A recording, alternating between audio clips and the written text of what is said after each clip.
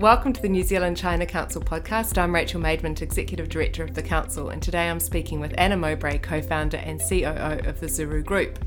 Anna built Zuru with her two brothers, Nick and Matt, which from its inception 14 years ago has grown to become one of the world's leading toy companies.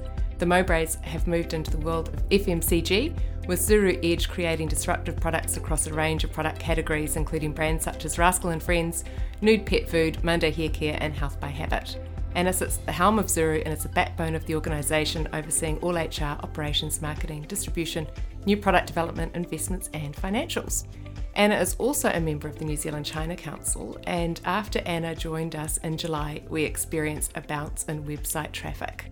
When we checked Google Analytics, we found that the search phrase, "What is Anna Mowbray's age?" was trending and driving a huge number of visitors to our site.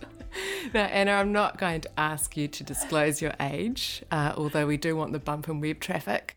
But what I would like to ask you is about, how Zuru's China journey really started. Well, first off, thanks, Rachel, for having me. And that was a nice fun fact for the day. I'm pleased I can add some value, albeit it not necessarily being in the boardroom. But to divert back to your query, what is the Zuru story? It really comes back to my elder brother, Matt. He was an entrepreneur from a very, very young age. He developed his first product when he was 12, and he did so at a school science competition. He developed a hot air balloon, and he really looked into the science behind what made that fly and the best way to optimize the build of a product along those lines. And he went on and he won the National Science Fair, and he won an award from AJ Parks for the most patentable idea at the National Science Fair. And I think that really gave him the impetus to know that he could be a designer, a developer, and ultimately an entrepreneur. And he went on and, we would all work together as children to make quick kit sets of that balloon, and we'd sell them at local festivals or door to door around New Zealand. And that was really the start point to knowing that you could monetize and actually make very good money off of an idea akin to that. Matt went off to university, and the student loan that he was taking out didn't necessarily go to him attending classes, but rather went to his undying desire to be starting up and running his own business. And he played around with a couple of different opportunities and ultimately went back to that hot air balloon product and trying to figure out how to make it more commercially viable and to take it to the world or outside of just New Zealand. So that was kind of the inception of the business and the model. And from there, making a long story a lot shorter, we ultimately ended up all relocating over and into China, which was a pretty insane experience, and one that naivety was definitely a blessing within, because, when I was 21 at the time and really had no understanding of the language or the culture or any of the nuances that come with living and being in China. And that naivety definitely helped me to have no barriers to the move, and ultimately to have a very barrierless approach to starting up and running and operating a business in China, and for that matter on a global platform. We're now, as you mentioned, one of the largest toy companies in the world, with third biggest privately owned toy company in the world now. And it's been an amazing journey, and one that I don't look back on with any regret at all. It's been very fun. So I was Consul General for South China, came back about a year ago, and there were Consul Generals before me that dealt with you guys. And the first one, of course, was Pat English. And he used to tell the story about when you first came to town and your brothers were there and they were working out of a bathroom or something like that. Is this true? What actually was it like right at the beginning? Oh, yeah, for sure. I mean, when Matt first went over there, he literally got a very small apartment and set that up as his first go-to location. And then it moved very quickly into a manufacturing location, or another apartment into a manufacturing location, which was just a tiny room with, 5 or 6 workers in it. Moved on to, and then we scaled rapidly, just incrementally building out our footprint in manufacturing and using that as the foundational point to really leverage and grow the business into an international platform. So without doubt, we were living hand to mouth. I mean, when I first turned up there, I, had a mattress on, in a tiny little room above the factory floor. I had no air conditioning in the middle of a Chinese summer.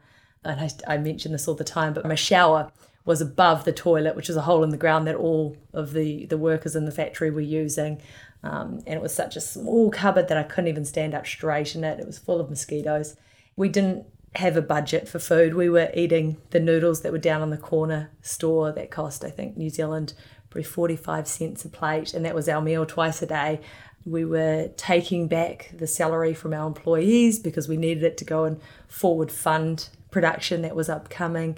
It was definitely a time where we were so passionate and enjoying so much what we were doing and running at such a fast pace that we didn't care about those basic necessities or the conditions within which we were living at all. That just didn't matter. It didn't even factor into any of the conversations or any of the mentality behind what we were doing. We were not exactly even taking salaries at all. It was just living with what we had to make sure that we could get, fast track the business and really succeed on that platform. Well, I know that people that have lived in China can picture exactly what you're describing. Right. So it's really amazing that those living conditions didn't matter, because South China and those conditions, that's pretty intense. But obviously the journey moved incredibly rapidly.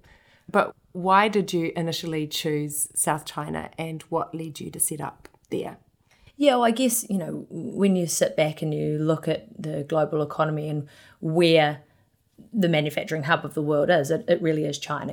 It's the manufacturing powerhouse. And so just wanting to position ourselves in the best location possible for success comes down to looking at what is really the impetus behind the business, what is your core competency, what do you want to excel in, and how can we build out a world-class teams around that and pivoting off of that. So Matt always wanted to ensure that we had complete vertical integration. So for him, understanding the manufacturing piece of the puzzle was critical. And so that's where China came into play. It was out of, a desire to be best in class from a manufacturing perspective. And off the back of that, we ultimately built out this phenomenal team out of China that focused on and covered all of the core competencies of an everyday business. So even in China right now, whilst we have 5 exclusive contract manufacturing partners with over 6,500 workers in them, nearly 600 people in our Shenzhen office up there.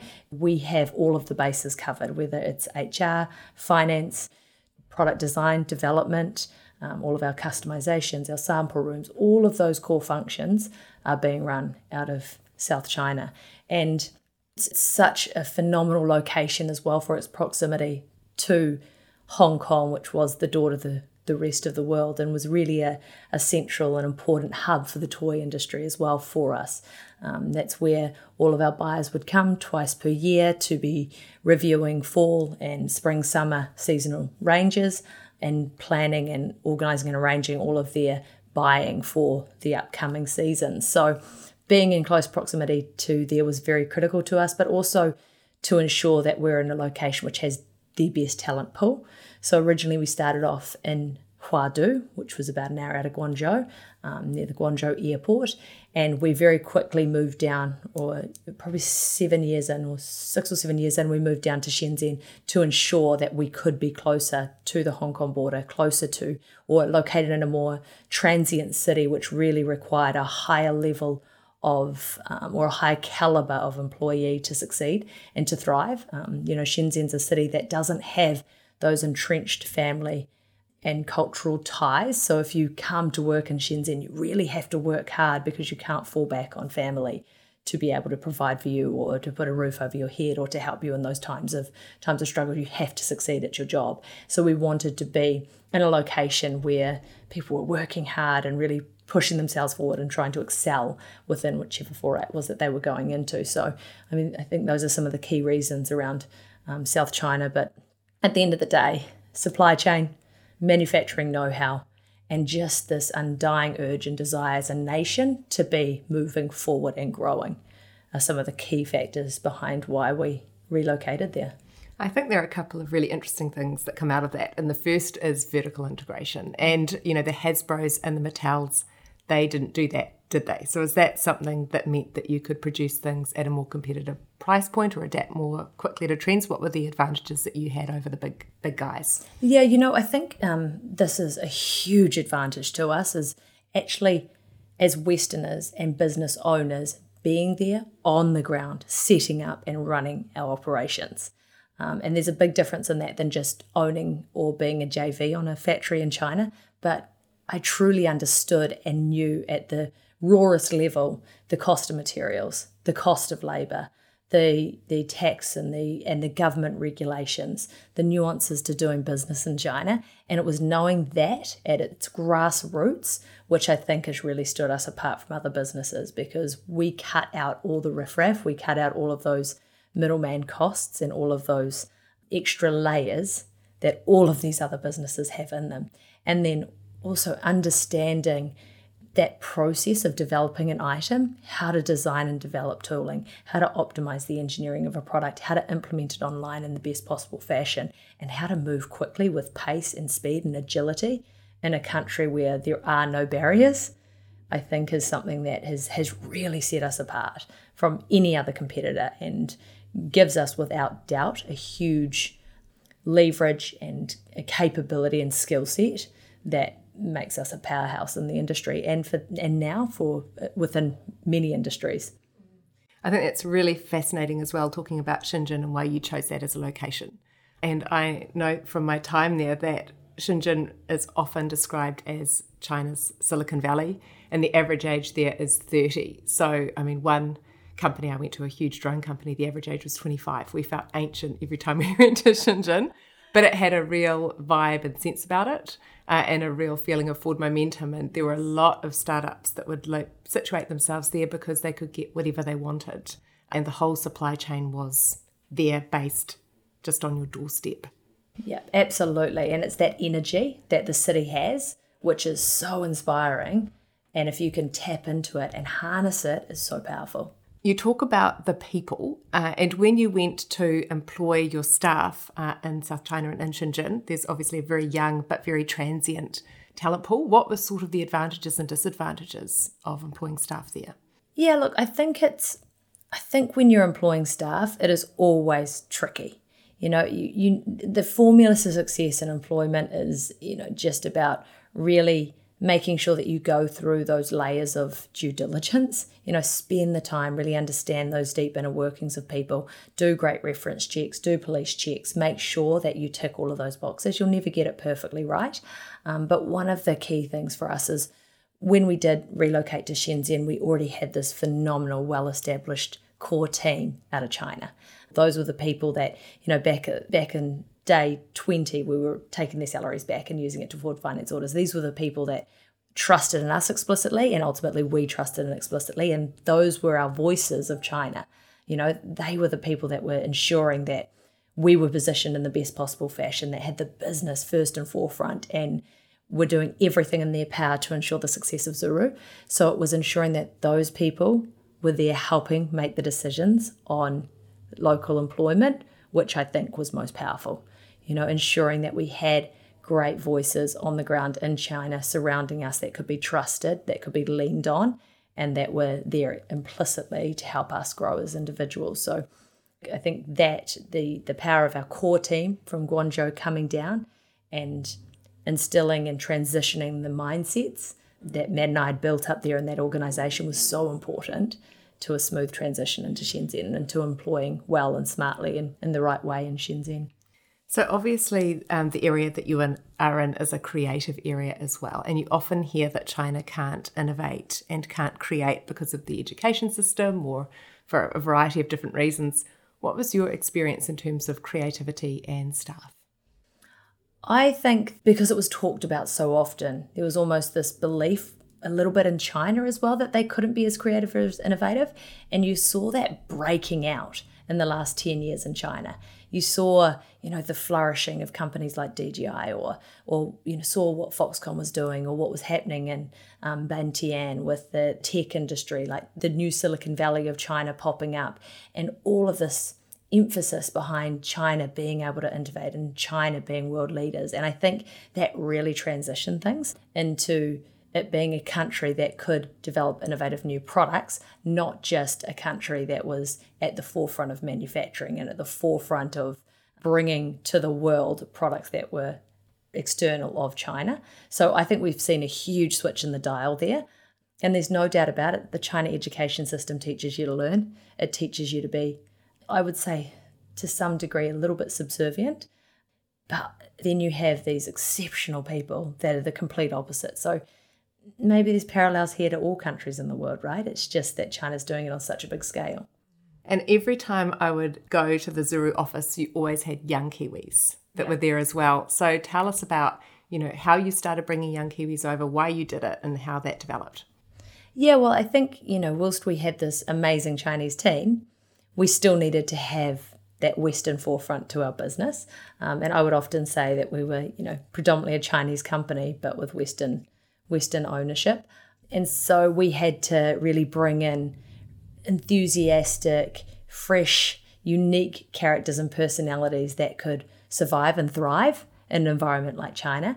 And I think we saw a lot of parallels between Kiwi kids and ourselves, which allowed for an easier transition into the culture. And the other thing for us is that we've always really believed in embodied meritocracy, the belief that it doesn't matter about your age or your experience, it's your attitude and your ability to challenge the norms and push through and rise up and to really have that grit that allows you to succeed in life. So, that comes back to having young, talented Kiwis that come onto the team. And even now with our transition back to New Zealand in a bigger way, we're embodying exactly that same mentality as we build up here. And we do the same thing. And you'll notice that when you come into the Zuru offices in general, we're just young across the board. And I think it's just this belief that, again, age is not a barrier. It's actually an asset because we like the new way of thinking. We love the naivety. We love the fact that, the young, fresh, impressionable person is able to do things differently and pave a new path. So we've always been big advocates of graduate recruitment programs, but focusing on the best universities, growing great partnerships with professors within those universities, great deep partnerships with them, and ensuring that we bring in talent that inspires everybody around it. So you have shifted your focus now back to New Zealand and you are sort of building here. And how are you finding that you're building a New Zealand-based office compared to building your China office? Yeah, I mean, there's definitely a lot of parallels in the sense that we've got those same common goals, but also huge, vast differences. I mean, especially because now in New Zealand we have quite a big brand identity. So Zuru to Kiwis in New Zealand is almost becoming more of a common name. We've really been able to build this phenomenal identity behind the brand and the business. So we're able to tap into some brilliant talent here. And so that's really, really exciting. And we also have the ability to, I guess, grow a lot faster now. We don't have those same risk factors that we had in the early days, right? And when we were initially growing in China, we were so cash strapped that we were very conservative about how we did that. We really micromanaged that team. We were so hands-on ourselves. So to look at where we were when we were growing the China business 15 years ago from inception to where we are now growing a new office here in New Zealand, it's a very different situation, but we've still got those same underlying core mentality of we're looking for talent rather than experience. And so, growing now Zuru Edge, which is going into FMCG, what role is China going to play going forward? Because obviously it's not just a manufacturer, it's also a huge consumer of products. And I know that you're looking at things like pet food. Where do you see China going forward in terms of that side of the business? Yeah, I mean, there's lots of elements to how China plays into that. First and foremost, it's still a pivotal element on our product design development. So all of our project management and a lot of that ideation process is driven and coming out of the Shenzhen team. And then you push over into the manufacturing frontier, and that's really divided across the FMCG business. It really, when you're moving into the sector, supply chain is so important that we'll actually end up manufacturing in multiple locations throughout the world just to ensure that we're really maximising our supply chain and ensuring ease of transportation and cost profile when it comes to delivering goods. And then we're definitely not manufacturing everything out of China, but we still have a huge China footprint in the manufacturing front. But then, of course, you've got China as a market. And so that's something that we've been actively pursuing as of late. We set up our toy China sales team probably 2 years ago now. And that team has done exceptionally well, maintaining profitability and growing very aggressively and very rapidly in a short period of time. It is a very unique market, even understanding the marketing front and making sure that we can maximize that and really maneuver in China in the right way has been a hugely eye-opening experience for myself. But without doubt, we are opening up the doors for our FMCG items to be marketed and consumer products in China, in particular around some of our more New Zealand-based items such as Dose & Co, which is the collagen product, and a couple of new brands that we're moving into. We're also working on in the pet food space as well, because that's a really rapidly growing sector in China. So very close ties in with Alibaba, making sure that we're executing as well as we can in market and just learning every step of the way as we grow. Yes, because I was actually going to say, what role is the New Zealand brand going to play in this particular area? So, for example, with Dose & Co, with collagen, with pet food, etc. How integral do you think the New Zealand story is going to be for driving those brands in China? Yeah, definitely. Where it's a predominantly New Zealand manufactured item, that will be a huge part to play in that story. And I think there's a lot of synergies and a lot we can do with New Zealand and New Zealand brands to help move into China in a more cohesive fashion and easier fashion, I think, with the power of the New Zealand brand, definitely. That doesn't necessarily transfer across all of the brands that we're working on, but for the ones that are centred around that as a cornerstone, we will certainly be maximising the opportunity. And you talk about having so many women working for you, and we're both mothers that have had young families in China and in the China environment. I know for me, it was just one trip to Hong Kong where I took our daughter there for a gymnastics competition, and it really just showed you where the world is headed. It was incredibly competitive. So many people crammed into this room, long hours, tough competition. And I just thought, wow, we're coming into the new Asia century. This is full on. How did you find sort of being a mother with kids in that environment? And how do you think Kiwi kids are really prepared for this new Asian century? Yeah, I think the Asian century is inevitable. The scale and the speed with which China moves and the growth trajectory of their leadership is not going to slow down.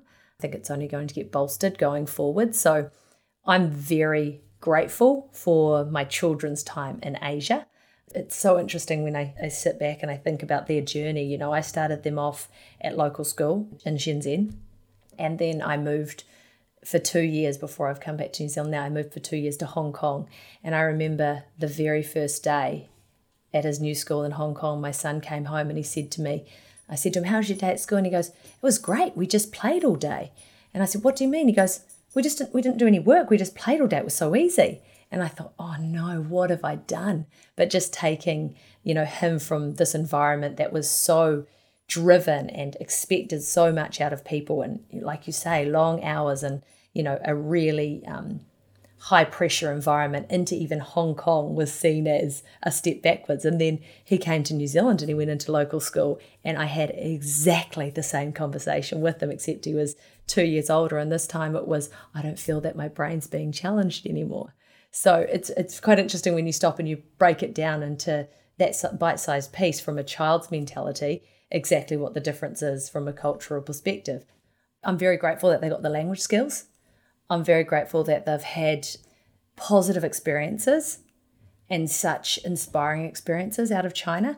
They talk all the time about wanting to go back. They want to be in the offices. They want to be over there with the people that we've worked with over the years. I took my son on a trip through China with an organisation that we've built there called Captivating International, which really helps women or girls from the age of 13 to 15 to be able to get an education when they haven't had the opportunity for education before. So we've supported around 600 girls through school in China, and every year I support around 250, and I took my son over to meet a lot of those girls as well, and it was one of the most amazing experiences imaginable, and something that he constantly talks about wanting to go back and be a part of again.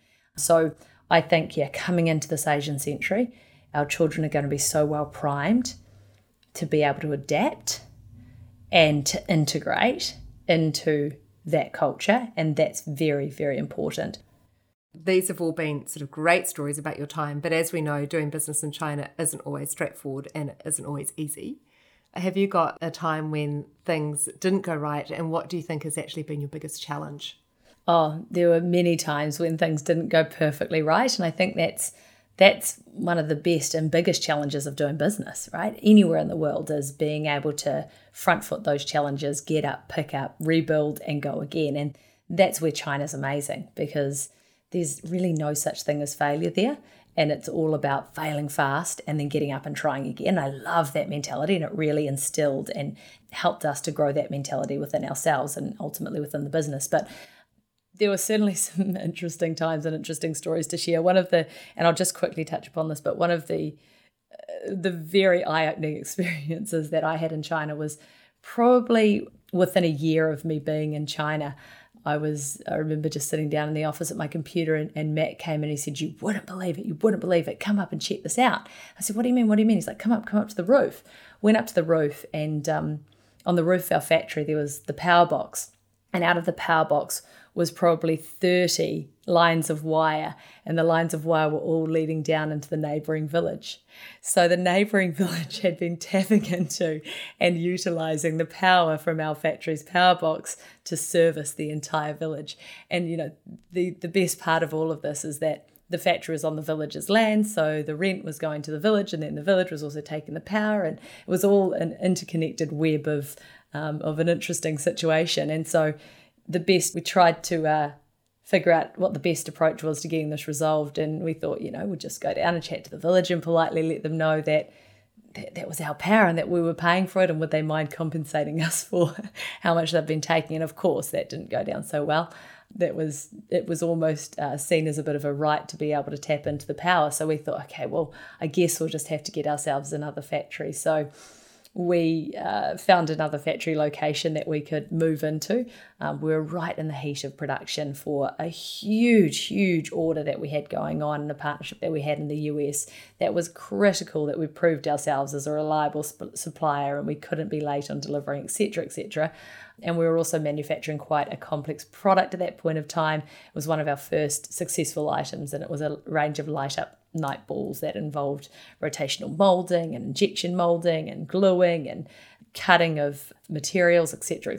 So it was quite a complex product for us, and we thought, we're just going to have to move out of this factory because the village is not going to stop taking the power. They're also our landlords. This is a very complicated situation, and the powers that be didn't really want to have to deal with that sort of low menial situation that was going on between some Westerners and some locals. So we then decided that we'd just move out of the factory. We started to move out of the factory, and the village all came over very rapidly and barricaded us into the factory.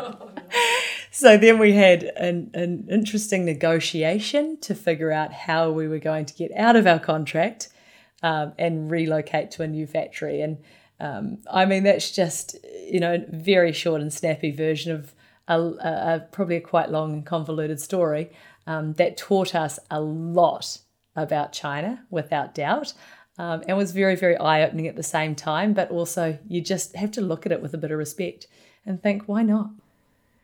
Great. So finishing up, if you had one piece of advice that you wanted to pass on to Kiwi companies who are doing business in China, what would that be? I think this one's an easy one for me. It's just invest on the ground in China, in your people, because really your people are the door to success. But also investing there means that you're seeking to understand, that you're observing, you're learning, and you're adapting, and you're understanding how to get the best out of China. So just invest your time there on the ground to be informed and to get the best people around you. You've listened to part 1 of a 2-part conversation we had with Anna Mowbray. Tune in to part 2 to find out how Zuru's team responded to COVID and how Anna herself raced during lockdown to secure PPE for New Zealand. For more podcasts, please check out the Council's website, nzchinacouncil.org.nz, or listen on Spotify, iTunes or SoundCloud. Thanks for listening.